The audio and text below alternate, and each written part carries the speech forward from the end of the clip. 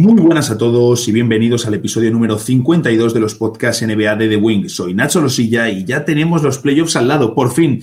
Este es el último episodio de NBA que grabamos estando en temporada regular, porque los playoffs empiezan ya este fin de semana y el siguiente podcast, pues evidentemente lo grabaremos ya con un par de partidos de playoffs en nuestras espaldas. Vamos a comentar unos cuantos temitas de actualidad que son muy interesantes. ¡Vamos allá!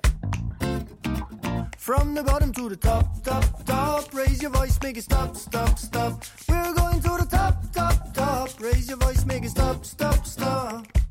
It's gonna be alright. Feel what I say. Get involved in the fight. Learn how to play. We have faith in our dreams and direction. Apenas queda temporada regular, los playoffs empiezan este fin de semana, o sea, ya tenemos aquí la postemporada y en The Wing estamos excitados porque queremos que empiecen ya los playoffs. Entonces, en este episodio, pues vamos a hacer una pequeña ronda de actualidad sobre cositas que han salido estos días. Bueno, precisamente hoy, martes, mientras grabamos el episodio. Y estoy con Artau Pascual para comentarlas. Y sé, Artau, que hay un tema ya así de primeras. Bueno, la primera pregunta que te voy a hacer, ¿qué te gusta? Sí, hola Nacho. De hecho, tengo el guión enfrente y me ha hecho bastante gracia la primera pregunta. Ya me ha hecho ponerme de buen humor. Efectivamente, porque vamos a hablar pues de un jugador que es un mito en la NBA por todo lo que le ha pasado, por todo lo que hizo y por todo lo que le ha pasado, por supuesto. Y nos metemos ya en faena directamente, Artau, porque ¿para qué esperar más? Y es que hoy salían unas declaraciones de la gente de Derrick Rose hablando sobre una posible vuelta a Chicago. Y claro, ya sabemos cómo es ahora mismo la actualidad, la viralidad, las redes sociales, que ya todo el mundo estaba planteando escenarios ideales. He visto un tuit de la plantilla ideal de los Bulls para la próxima temporada con Derrick Rose, con Zach LaVine, Zion Williamson, Lauri Markkanen y Wendell Carter Jr. O sea, ya vemos como unas declaraciones en cuestión de minutos pues que traen ese tipo de resultados. Entonces, la pregunta que te hago es muy sencilla. ¿Cómo de posible ves una vuelta de Rose a Chicago a raíz de estas declaraciones? Y también, si sería positivo para el equipo, ¿cómo crees que se puede dar esto? A ver, a nivel deportivo yo creo que sería una incorporación excelente, que además, bueno, es que realmente Chicago lo que necesita ahora mismo es un base, ¿no? Se está hablando a ver qué conseguimos en el draft, no parece haber muchas dudas de qué sucedería si nos cayera el pick 2, pero realmente buscando jugadores de nivel para la posición de la que más carecemos ahora mismo, porque Dan no ha dado lo que se esperaba, pues Rose sería un refuerzo pues que pondría un poco el listón ya alto, ¿no? ¿Qué sucede? Que además de todo lo deportivo está el tema emocional. Todos sabemos de dónde viene Rose, qué relación tiene con Chicago. Obviamente es una de las relaciones más especiales de la NBA en los tiempos recientes y a todos nos haría mucha ilusión. Yo creo que es una cosa que, bueno, sí es cierto que se dice que segundas partes nunca fueron buenas. Esta tiene todos los ingredientes, además de la supuesta resurrección de Derrick Rose, llámalo como quieras, que, no sé, a mí me parece que funcionaría realmente y ya te digo, yo estoy bastante ilusionado desde que ha salido esta noticia. Sí que es cierto que, obviamente, al ser un jugador que es agente libre, se vende al mejor postor, es decir, no va a decir, obviamente, no quiero ir a X puesto porque no sabe cuánto le pueden ofrecer. Chicago es uno de los puestos que más le puede dar, tanto a nivel de protagonismo como a nivel de cariño de la afición, como a nivel económico, que esto también es algo muy importante. Sabemos que el verdadero contrato de Rose en la NBA es el de Adidas, pero es decir, está ahí también lo que quiere él deportivamente y lo que quiere demostrar con su rendimiento, y creo que es una opción que se debería tener en cuenta por ambas partes. Claro, el tema del contrato de Rose, vamos a ver, evidentemente su precio se va a regir primero por lo que ofrezcan a las estrellas, por el espacio salarial que tengan los equipos que vayan a por él, y por supuesto con Rose hay que ver cuántos años le ofrecen, cuánto dinero garantizado le ofrecen, porque pese al temporadón que nos ha regalado en Minnesota, sabemos cómo es la salud de Derrick Rose. Precisamente ha dejado de jugar por una lesión y eso pues podría traer problemas si se le firma un contrato a largo plazo y dinero, que no creo que ningún equipo invierta un gran dinero a largo plazo en Derrick Rose, sino más bien un contrato corto de 1 o 2 años por una buena cantidad de dinero si le quieres traer, sobre todo si en Chicago tienes algo de espacio salarial. El asunto es que al final todo se va a regir también por el draft, por qué ocurra la noche del draft para los Bulls. Bueno, primero la lotería del draft, que yo como seguidor de los Suns le tengo mucho pánico esa noche, Artau, porque si os metéis en Tancatón, esta web maravillosa que te permite hacer la lotería del draft, es que veo a Phoenix bajando en todas, Artau.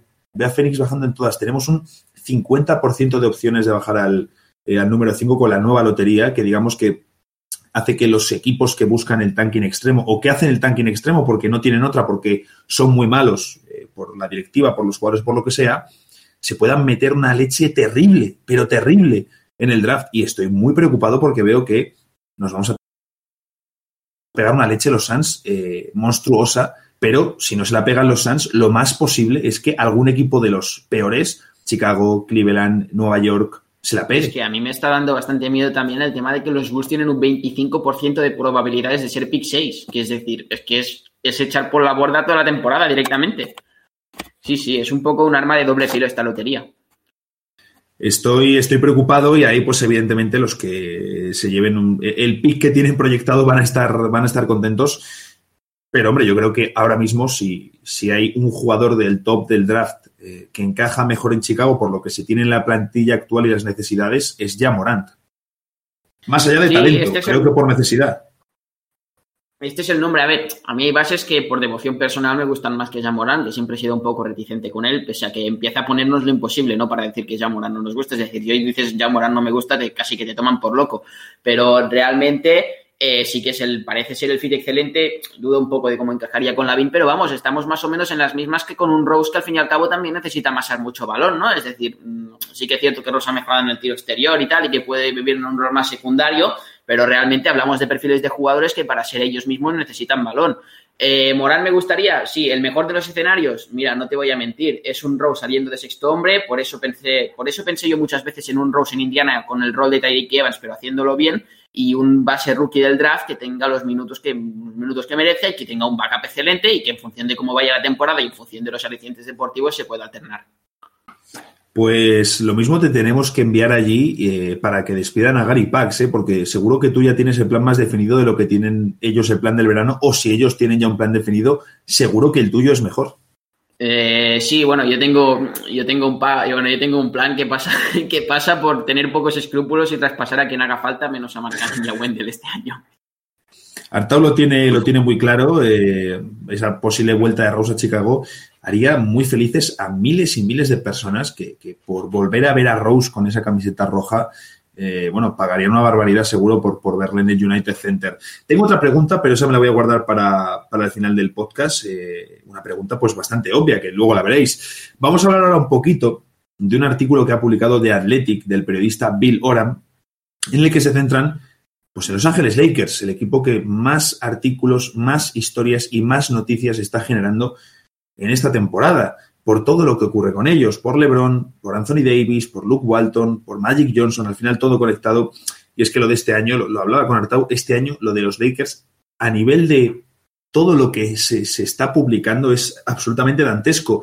Y lo que nos trae Bill Oram en este artículo, pues solo ensalza esa idea, ¿no? De que lo que ha ocurrido este año, lo que está ocurriendo y lo que va a ocurrir es para contar, digno de Juego de Tronos, más que de otra cosa. En este artículo comenta varios aspectos y hemos traído hoy varios para comentar. El primero es que Ginny Bass sigue confiando plenamente en Magic Johnson y Rob Pelinka para construir el equipo.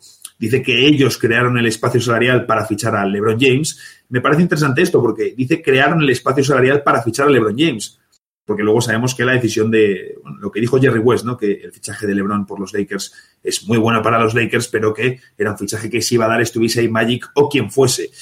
Aunque luego a Magic y Pelinka se les ha criticado por la construcción de la plantilla de esta temporada. También hay rumores de problemas entre Ginny y Magic a raíz de una información de Stephen A. Smith, este grandísimo periodista de ESPN, nótese la ironía, que decía que ella quería elegir a Lonzo Ball en el draft y que Magic Johnson quería a De'Aaron Fox. Esta información la ha calificado Ginny Bass como fake news, como mentira, como clickbait, que quería ganar visitas y millones el amigo Stephen A. Smith, recientemente renovado por 10 millones allí en la ESPN, ¿no? Podemos calificarle a un poquito como el roncero de la NBA, porque luego sus informaciones, como por ejemplo la de que LeBron James se iba a reunir con los Warriors en verano, pues luego eso no se vio por ninguna parte, ¿no? Pero ahí quedó. Sí. Es un poco lo que viene a ser él y alguno más que está por ahí, un poco el chiringuito de ESPN. Sí, son un poquito ese estilo. De hecho, estos días ha salido alguna más de Stephen A. Smith que dices, bueno, Stephen, quizá te has colado un poco. el caso es que parece que hay problemas ahí en esa directiva o parece que se están ensalzando en exceso por ser los Lakers, por estar LeBron y que tienen una lupa encima, porque es posible que otras franquicias, seguro que ha habido disputas, enfrentamientos por quién debe ser su elección del draft, pero solo se filtra la de los Lakers o parece que se filtra como un enfrentamiento entre ellos. No sé qué sensación tienes tú, Artau, respecto a la directiva, respecto a la relación de Ginny Bass con Magic, con Pelinka. ¿Crees que ahí funcionan bien las cosas? ¿Crees que hay buena relación? ¿O te crees que allí de verdad hay problemas serios? A ver, yo creo que hay varios choques de influencia. Es decir, obviamente que en los Lakers la cosa no ha ido bien. Este año ha sido muy convulso, pero es que además si te fijas en las trayectorias que tienen todas estas partes, pues ves al final quiénes son. Ginny Bass, que es la familiar, ¿no? Es la que echó de una patada a su hermano para quedarse ella en el poder. Ves a Magic Johnson, que al final pues es quien es en Lakers y contradecirles un poco como lo que viene a ser contradecir en Argentina a Maradona. Y Pelinka, pues que al fin y al cabo tiene eso que has comentado tú y que realmente sabemos todos, que es lo de haber traído a LeBron. Podríamos, y lo del espacio salarial, que también podríamos hablar de a qué coste lo ha hecho, porque al fin y al cabo se le ha ido por ahí un all-star y medio a cambio de hacer un poco de limpieza. Es decir, todo esto se podría debatir bastante, pero al fin y al cabo es Los Ángeles, son los focos. Nada ha funcionado y lo que comentan, al fin y al cabo, es una contradicción más. Es que todo, si te fijas en Lakers, podemos acabar hablando de todo, en que vemos que las decisiones se acaban tomando por los focos. Lo de LeBron, obviamente, es una decisión deportiva, no hay nada que cuestionar, ¿no? Es decir, si fichas al mejor jugador, es que algo has conseguido, ¿no? Obviamente, pues partes de una posición mucho más ventajosa, pero después está el tema del choque de influencias de si Lonzo, de los que querían a Alonso y los que querían a Magic, y los que querían a De'Aaron Fox. Y yo personalmente sigo pensando que Alonso no es una mala elección para los Lakers, más bien lo contrario, pero es que con todo el humo que llega de todas partes, todo el fuego cruzado que va a llegar, y espérate por lo que falta, por lo que hemos comentado de que Magic depende de cómo va a tener que largarse y todo, es algo muy complejo. Yo no quisiera estar ahora mismo viendo que las cosas no han ido bien, yo no quisiera estar en medio de esta guerra que va a haber en Los Ángeles próximamente. Hombre, desde luego la elección de los Lakers por Lonzo Ball es muy buena. De hecho, el principal problema de Lonzo están siendo las lesiones, porque estamos viendo un base que puede tener más balón, menos balón, adaptarse perfectamente al lado de una estrella. Lo comenté una vez en un podcast. Me encantaría poder ver, es evidente que no vamos a poder verlo, al Prime Lonzo con el Prime LeBron, porque creo que es el base ideal para situar al lado de LeBron y que LeBron tenga más o menos bola en función del rival, del partido, de cómo vaya la temporada o la fase de playoffs, pero evidentemente por edad es algo que nunca vamos a ver.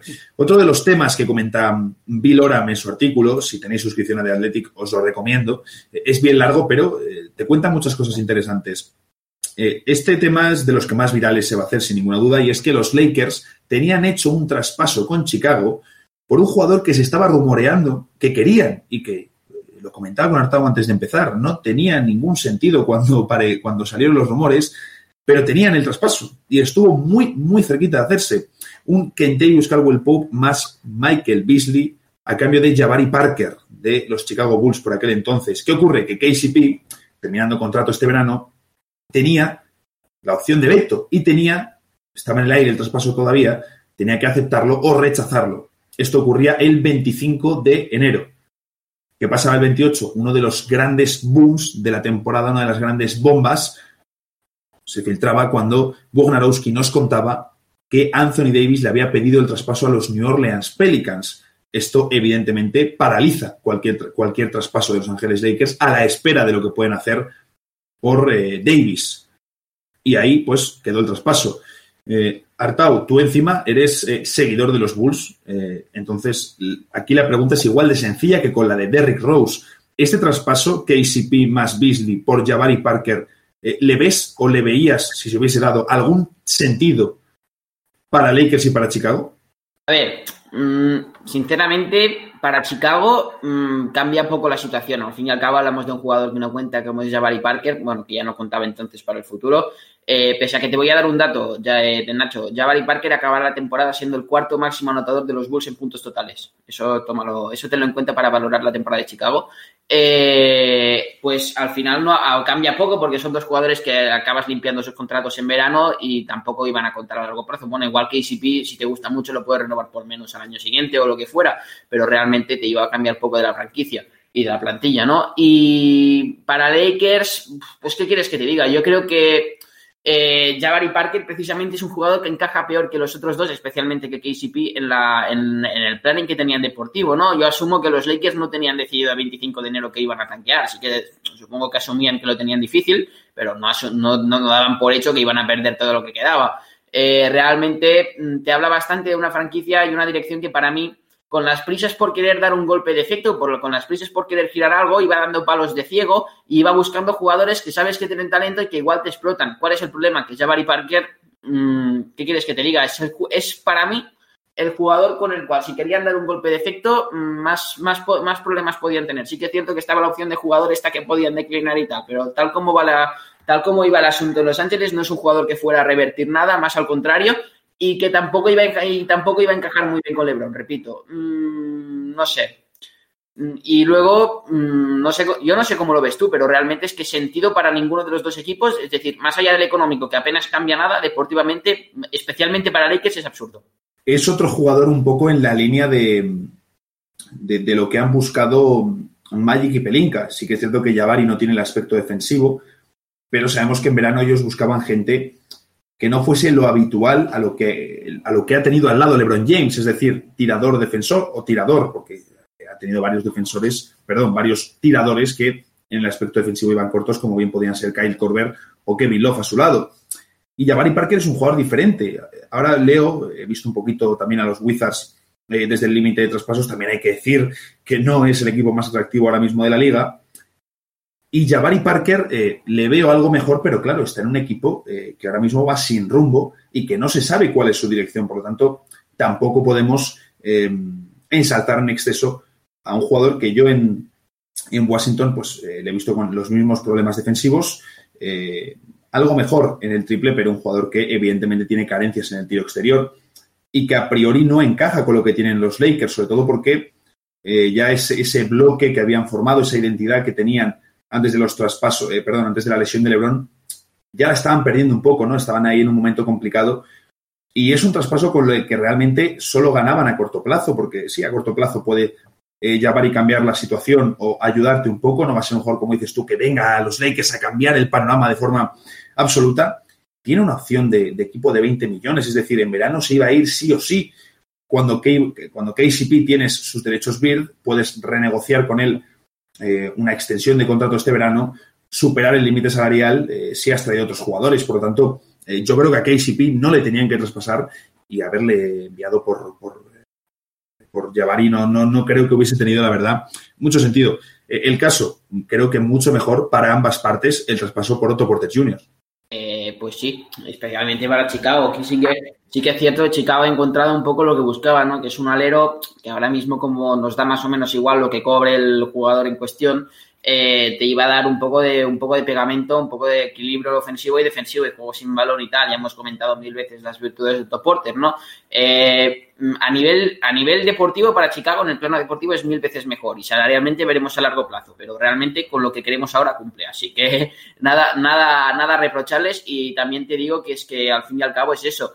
KCP igual te habría aportado, pero no te daba nada a largo plazo, es decir, no salías ganando, simplemente intercambiabas salarios, te llevabas también a un Beasley que es intrascendente, yo supongo que habría sido cortado, no sé, yo me quedo absolutamente con el de Porter.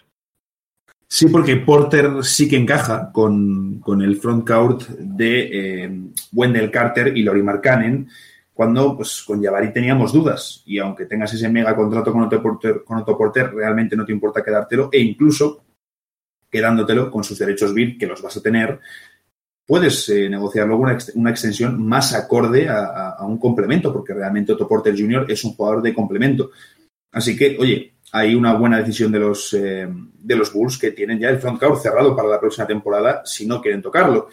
Otro de los temas que venía en el artículo de Bill Oram, este sí que creo que es el más Juego de Tronos, ¿no? Encima ahora, pues que se acerca la octava temporada, yo me estoy reviendo capítulos y resúmenes de las temporadas anteriores leo esto y digo, es que esto no es normal. Esto parece que están aquí Cersei y Tyrion jugando a ver quién domina Desembarco del Rey. Porque el círculo de Luke Walton estaba preocupado de que Rich Paul, agente de LeBron James, que dirige Clutch Agency Sports, que es también el agente de Anthony Davis desde hace unos meses, aprovechase toda la situación de Anthony Davis y los rumores que le vinculaban con los Lakers, evidentemente que los propagó él, para traer un cambio de entrenador a los Lakers. Es decir, el círculo de Luke Walton estaba preocupado por esto.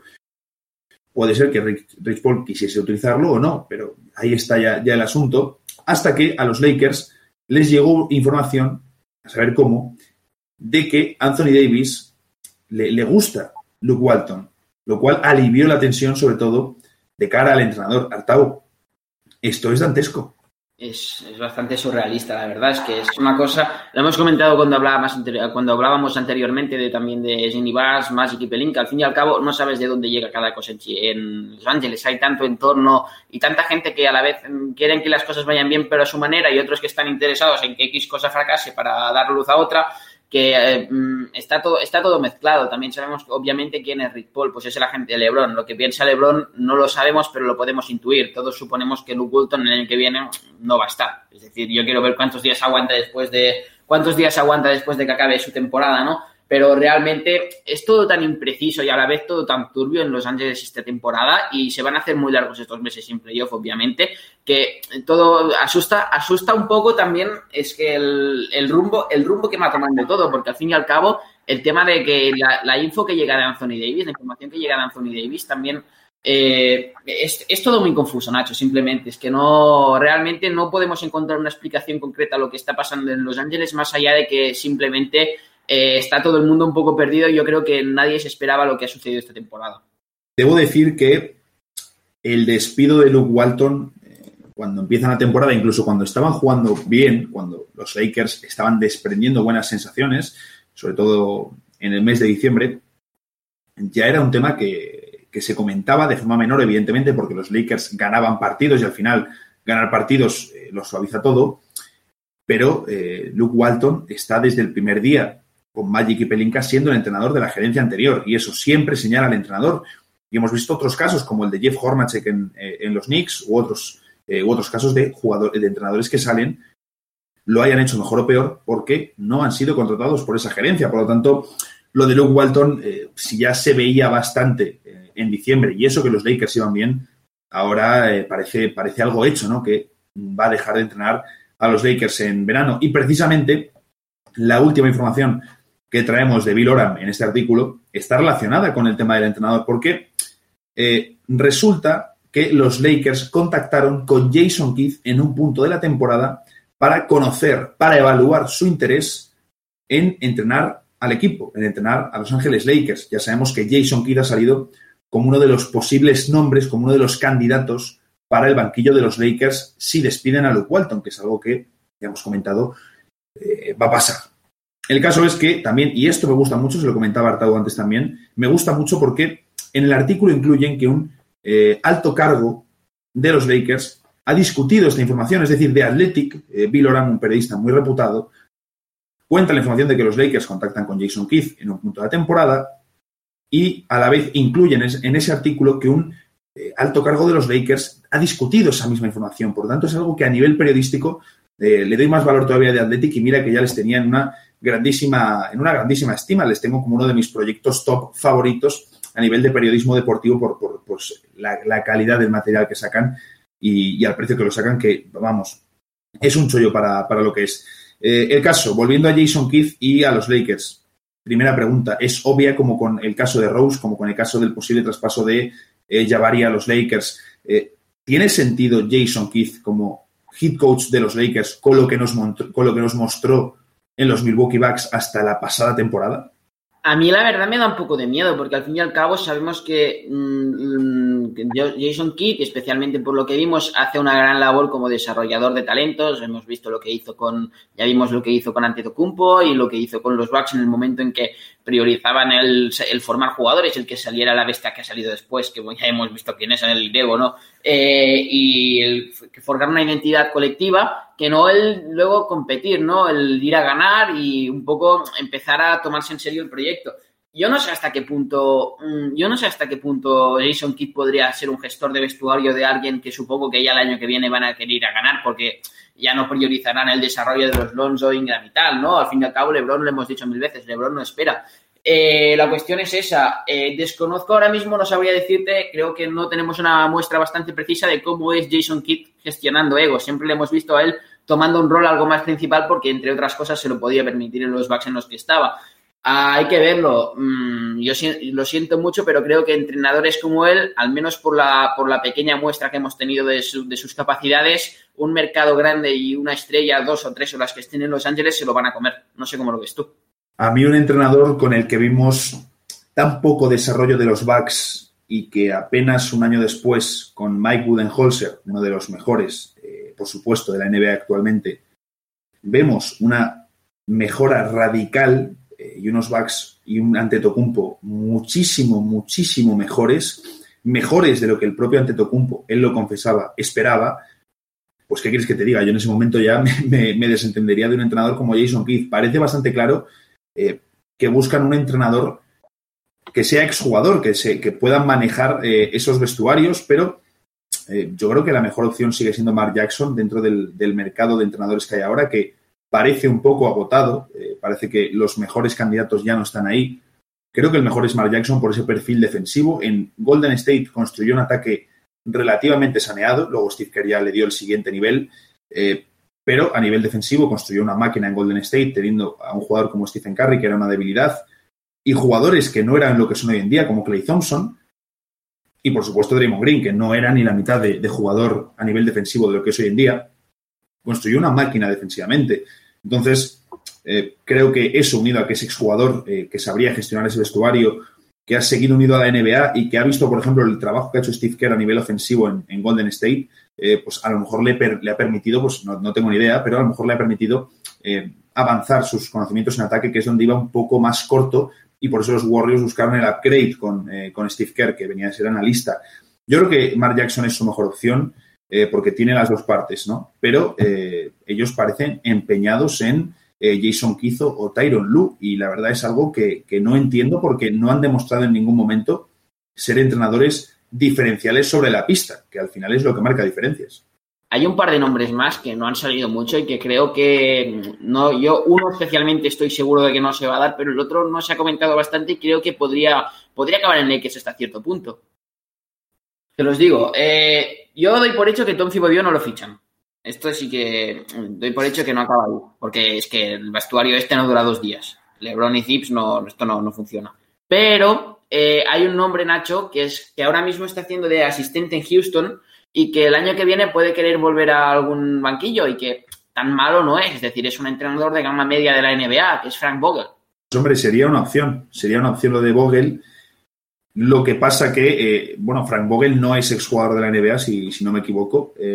Entonces, claro, al final los candidatos que se rumorean con los Lakers, Juwan Howard, incluso ex compañero de LeBron en Miami, exjugador respetado, que llegó a ser relativamente importante a nivel de rol de la liga, no hablo ni mucho menos de ser una estrella, es asistente ahora de Eric Spoelstra.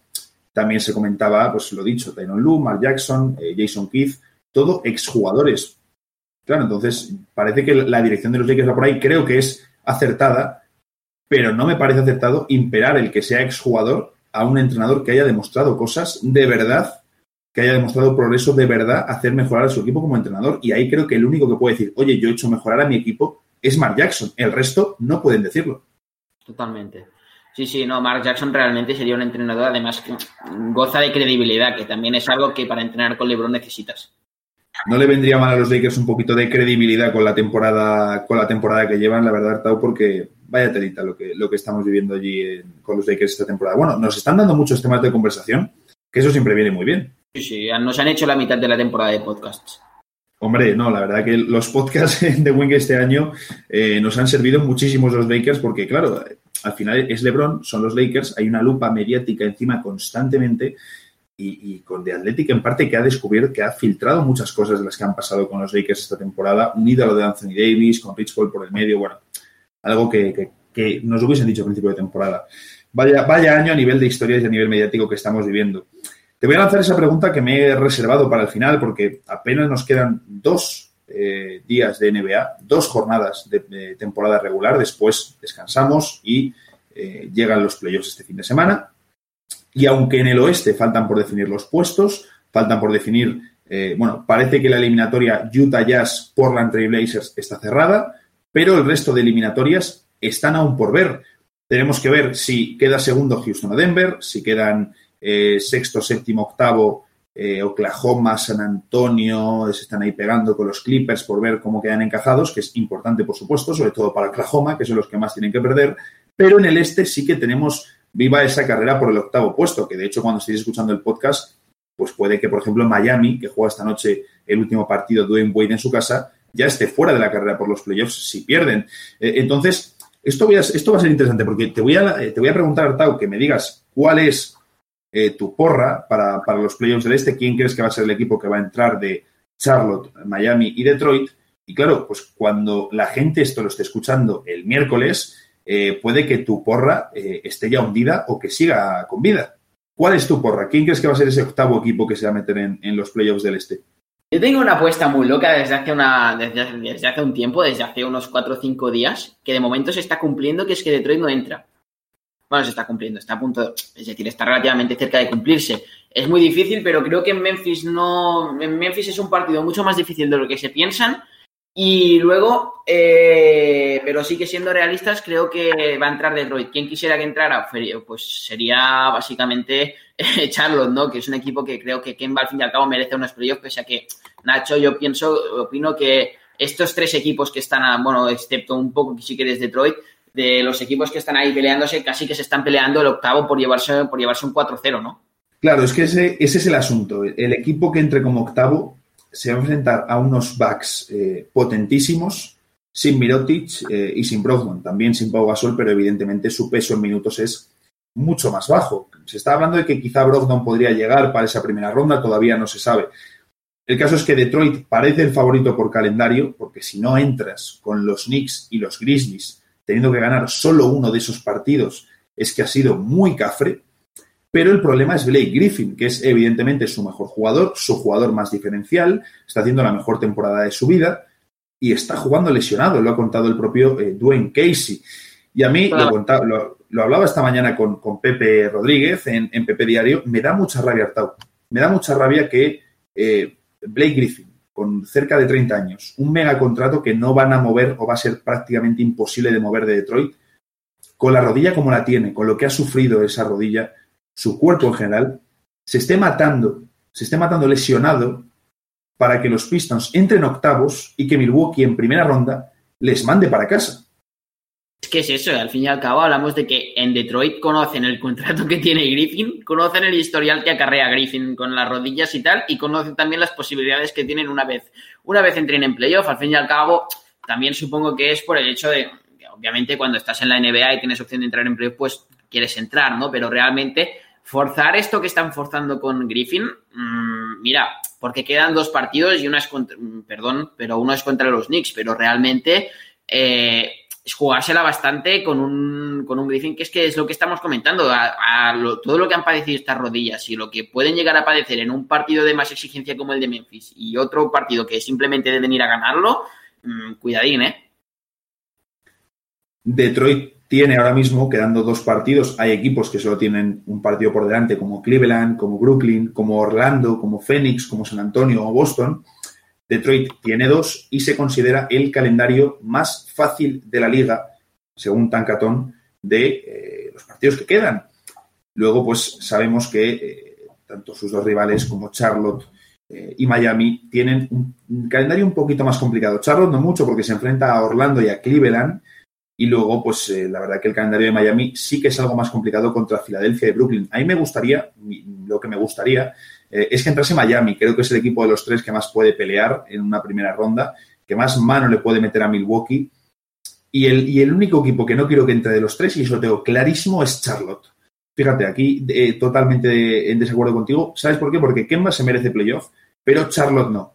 Y Charlotte, la malísima gestión que ha hecho Michael Jordan durante estos últimos años, porque su gestión ha sido pésima, rodeando a Kemba Walker, pues la verdad, quiero que Kemba se marche de Charlotte, creo que es lo mejor para su carrera, y no quiero que Charlotte se meta en playoff porque eso a lo mejor daría una pequeña oportunidad a Jordan de renovar ahora Mitch Kupchak, de renovar a Kemba, y eso es algo que no quiero ver, Artau. Quiero a Kemba fuera de Charlotte.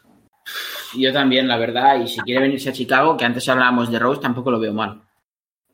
Hombre, yo si se quiere venir a Phoenix, pues tampoco te diría que no, pero es que prácticamente no le diría que no a muchos de los grandes agentes libres y muchos de los grandes nombres que vamos a tener este verano, porque por lo menos mis Suns necesitan mucha ayuda. Pues hasta aquí eso es la actualidad que quería comentar un poquito contigo, Artau. Ya habéis visto, hemos repasado tanto el tema de Rose, Bill Oram y su artículo en The Athletic tocando varios temas de los Lakers y esa apuesta final, esa porra de los Playoffs del Este que ya os digo, cuando estéis escuchando, pues sabréis si hemos acertado o no, porque esta noche, esta anterior madrugada, según lo estéis escuchando, si Miami pierde, se queda fuera de playoffs. Así que, Artau, voy a ser un poco sinvergüenza.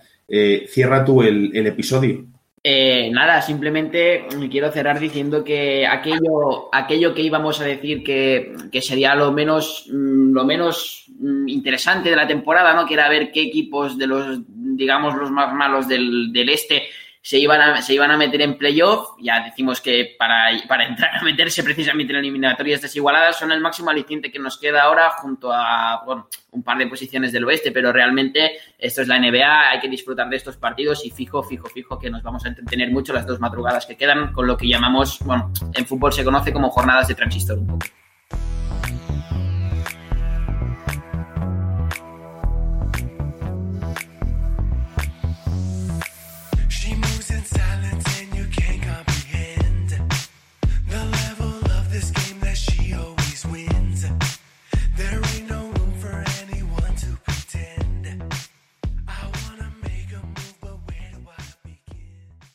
Es ya miércoles por la mañana, este podcast debería estar ya subido, pero claro, esto es lo que ocurre con la NBA y con la cantidad de historias que genera, que cuando grabamos el podcast y hablamos de los Lakers, ni el mismo Bill Oram en su artículo de The Athletic se podía esperar lo que iba a pasar unas horas después.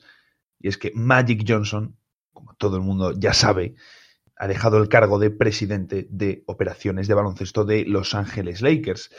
Y hay pues varios motivos o varios puntos a comentar que queríamos añadir en este podcast, pues porque ya que hablábamos de los Lakers, de Magic, un poquito de Ginny Bass, que también hemos sacado su nombre, de Luke Walton, todo lo que ha ocurrido en esta temporada, como hemos dicho, dantesca. Queríamos añadir esto porque además va muy a juego de lo que hablábamos y de que pues eso parece Juego de Tronos, porque una situación bastante sorprendente. Los Lakers se preparaban para su partido contra los Portland Trail Blazers y realizaban sus entrevistas de rigor previo a este partido, el último de una decepcionante temporada. Y bien, Magic llegaba y sorprendía a todo el mundo. Anunciaba en esta improvisada conferencia de prensa, como digo, que dejaba de ser el presidente de operaciones, cargo al que llegó el 21 de febrero de 2017 en reemplazo de Jim Bass, con la nueva gerencia junto a Rob Pelinka. Una sorpresa mayúscula, una sorpresa inesperada, algo que ni siquiera Magic había explicado antes de hablar ante las cámaras ni a Ginny Bass ni a Rob Pelinka, es decir, ni a su jefa ni a su compañero en el día a día. Todos nos preguntaremos ahora, la gran pregunta es ¿por qué ocurre esto ahora y cómo ocurre esto ahora? Porque la verdad es que es bastante sorprendente. Bueno, comentar un par de claves que son importantes. Magic deja el cargo, lo primero, sin avisar de forma directa primero a su jefa o a la organización de los Lakers, lo ha hecho delante de las cámaras, lo cual es bastante curioso y sorprendente porque no es lo habitual, digamos. Ha hablado del cargo de presidente de operaciones como una carga para él, algo con lo que no estaba feliz, que estaba más feliz cuando no era presidente de operaciones, que las multas por tampering es algo que le han desgastado mucho, que que cuando Westbrook hace un 20-20-21 quiere poder felicitarle sin que haya problemas, pero la verdad parece motivos un poco menores, ¿no? Habla de que se siente más feliz como embajador de la NBA, pero claro, que ponga como ejemplo que no puede felicitar a Westbrook por un 20-20-21 y que por eso dimite, es cuanto menos para sospechar, ¿no? Es algo extraño. Ha hablado de varias cosas, por ejemplo, ha salido también que Magic Johnson, habla de que Luke Walton es un gran hombre, que le gusta mucho Luke Walton en esa rueda de prensa improvisada, pero Adrian Wojnarowski ha revelado que Magic Johnson tenía pensado despedir a Luke Walton inmediatamente en cuanto terminase la temporada. Era algo que iba a suceder sí o sí, tanto Luke Walton como el resto del staff técnico. Y que Luke Walton no se esperaba este movimiento, no nos lo esperábamos absolutamente nadie, quizás solo la mujer de Magic. Y el caso es que ahora no se sabe muy bien lo que va a ocurrir con el staff técnico de los Lakers, ¿no? Porque, como digo, Luke Walton iba a ser despedido, es algo que he contado ya Wojnarowski, no es ninguna sorpresa, lo hablábamos durante el podcast, era un secreto a voces, algo que iba a ocurrir. Y claro, Walton ha sobrevivido a Magic Johnson, era algo que no se esperaba. Le quedan 2 años de contrato, sí que es cierto que los Lakers tienen una opción para esta temporada, no la siguiente, la 2020-2021, me refiero a la que va a empezar el año que viene, no, la siguiente. Pero, claro, ahora está un poco la duda, ¿no? A ver qué ocurre, ya que no está Magic Johnson, qué se va a hacer con Luke Walton, si Rob Pelinka tiene en su ruta, o si Rob Pelinka va a seguir al frente, despedir a Luke Walton. Y luego, por último, quizás lo más interesante es que Magic Johnson y Rob Pelinka tuvieron una reunión hace tan solo unos días. El pasado domingo tuvieron una reunión con LeBron James. Hablaron de varios temas, pero en ningún momento comentó Magic a LeBron que no le dio ninguna indicación, ningún motivo para pensar que iba a dejar el cargo de presidente de operaciones. Por lo tanto, bastante curioso. Como digo, todavía, cuando lo hablaba en público, tenía que decírselo a Ginny Bass, que dejaba a los Lakers. También ha hablado de que estaba cansado del backstabbing, del apuñalamiento por la espalda, de mentir en los traspasos. Es decir, un poco cansado del juego, ¿no? Del juego que conlleva todo esto. Quizás un juego que o no conocía o que al ver ahora pues no le ha gustado, ¿no? Al amigo Magic. Un poco pues lo que hablábamos de Cersei y Tyrion moviéndose por Desembarco del Rey, pues parece ser que al amigo Magic no le ha gustado. Claro, lo que ocurre es que ahora la situación en los Lakers es terrible, es terrible. O sea, si la temporada ya era dantesca de por sí, con todo lo que estaba saliendo, ahora tienes una temporada en la que has decepcionado, te quedas fuera de playoffs con LeBron James otra vez más, los Clippers se meten en playoff traspasando jugadores importantes como Tobias Harris, Julius Randle, D'Angelo Russell y Brook López jugando a un nivel, luego te puedes meter en defensa o lo que sea, sobre todo en el caso de Randle, pero a un nivel muy alto. El fiasco del traspaso de Anthony Davis, son muchas cosas esta temporada y ahora se remata con esto de Magic Johnson delante de las cámaras sin avisar a Ginny Bass. Es la verdad ridículo lo de esta temporada en Los Ángeles, no se entiende de otra manera porque es algo totalmente inesperado. Es que ha sido un boom. Y la cosa es qué va a ocurrir ahora con los Lakers. Ginny Bass tiene que tomar decisiones, aunque es cierto que todo el tema de que Magic Johnson no le estaba dedicando las horas que conllevaba a llevar un equipo, ya se hablaba a principios de temporada. Recuerdo, después de este inicio malo de Lakers, 5-2 al inicio de temporada, cuando ya se hablaba de posible despido de Luke Walton, anda que no queda eso atrás, ya salió que Magic Johnson no estaba en el día a día del equipo, que tenía muchos quehaceres y no podía estar en el día a día, y que era Rob Pelinka el encargado de estar en el día a día, de realizar las labores de scouting, de seguir al equipo, de viajar con ellos, de enterarse de lo que ocurría en el día a día, básicamente, e informar a Magic Johnson, que se enteraba a grandes rasgos. Digamos que siempre se ha visto a Magic un poco como la figura representativa, ¿no? Rob, el trabajador, Pelinka, el ex agente de jugadores que tiene que traer aquí su trabajo, que tiene que currar en la sombra, y Magic, la cara reconocible para realizar y concertar reuniones como la que concertó el verano pasado con LeBron James. El caso es que ahora este cargo lo deja y evidentemente es un mazazo terrible para los Lakers. Creo que Magic como presidente ha sido una decepción importante. El fichaje de LeBron James, por supuesto, su presencia ha ayudado, pero creo, con todo lo que ha salido, que se puede decir sin ningún temor, que LeBron James, si hubiese ido a los Lakers, hubiese estado quien hubiese estado, lo que hemos hablado durante el podcast. Y realmente el punto positivo ahí es que crearon el espacio salarial y ahí Magic, por supuesto, hay que darle crédito por crear el espacio para traer a LeBron, pero el resto de movimientos los repasamos en un podcast. De hecho, tenéis un podcast sobre los movimientos de Magic Johnson. Creo que son bastante negativos a nivel general y que su situación ha sido decepcionante.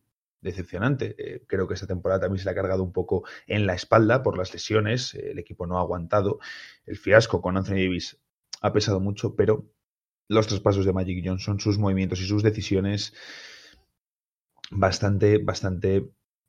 La situación de los Lakers es para llorar. Queríamos incluir esta pequeña parte, hablar un poquito, porque estábamos diciendo, oye, ya que hemos hablado de los Lakers, ya que hemos hablado de Magic Johnson, no puede ser que ahora coja Magic, nos reviente el podcast en público. Vamos a añadir esta parte porque, de verdad, es dantesco. Es que parece que George R.R. Martin ha escrito el guión de esta temporada de Los Ángeles Lakers. Es algo de verdad exagerado. No había visto yo en los años que llevo siguiendo NBA. Es cierto que no llevo siguiéndola desde los 80, pero en los años que llevo siguiendo NBA no he visto una temporada a nivel mediático que llame tanto la atención y que ocurran tantas cosas tan bochornosas. También es cierto, con esa gran lupa encima, lo que hemos comentado, como esta temporada de Los Ángeles Lakers. Dicho sea de paso, esta decisión de Magic de dejarlo es ya lo que es la gota que derrama el vaso, la gota que hace que el agua caiga totalmente. Es decir, si la temporada hubiese ido bien y Magic decide al final se mete los Lakers en playoff, e incluso aunque les apeen en primera ronda, dicen, oye, no tengo tiempo suficiente, dejo el cargo. Pero, claro, con todo lo que ha ocurrido, al final es otro bochorno más, y un bochorno que pues acaba con la paciencia de todo el mundo. Y nos regala, eso sí, otra historia, lo decíamos, los Lakers, qué cantidad de historias nos están regalando esta temporada. Eso sí, sus aficionados no estarán muy contentos y la franquicia ahora tiene que tomar muchas decisiones porque el rumbo, de verdad, tienen que definir muchas cosas de cara a la próxima temporada si quieren realmente en verano ofrecer una imagen positiva a los grandes agentes libres que, de momento, con eventos como este, esa buena imagen no la transmiten.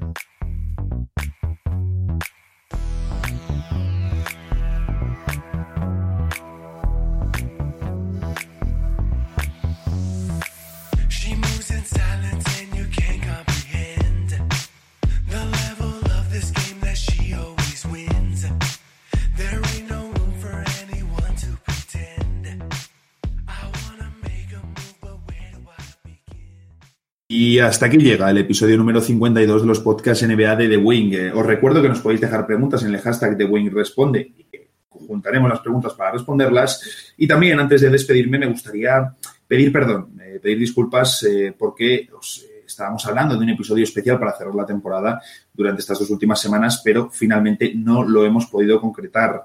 No hemos podido concretarlo porque queríamos grabarlo de manera física en Madrid y pues nos ha sido imposible cuadrar los horarios con los invitados, teniendo en cuenta el día de grabación, el sitio de grabación y los demás quehaceres de los invitados. Pero esto sí que os lo puedo prometer, de aquí al final de temporada, 2 especiales van a salir, grabados en físico, grabados en Madrid, con gente muy, muy top. Pero lo dicho, disculpas por no haberos traído pues lo que os habíamos prometido.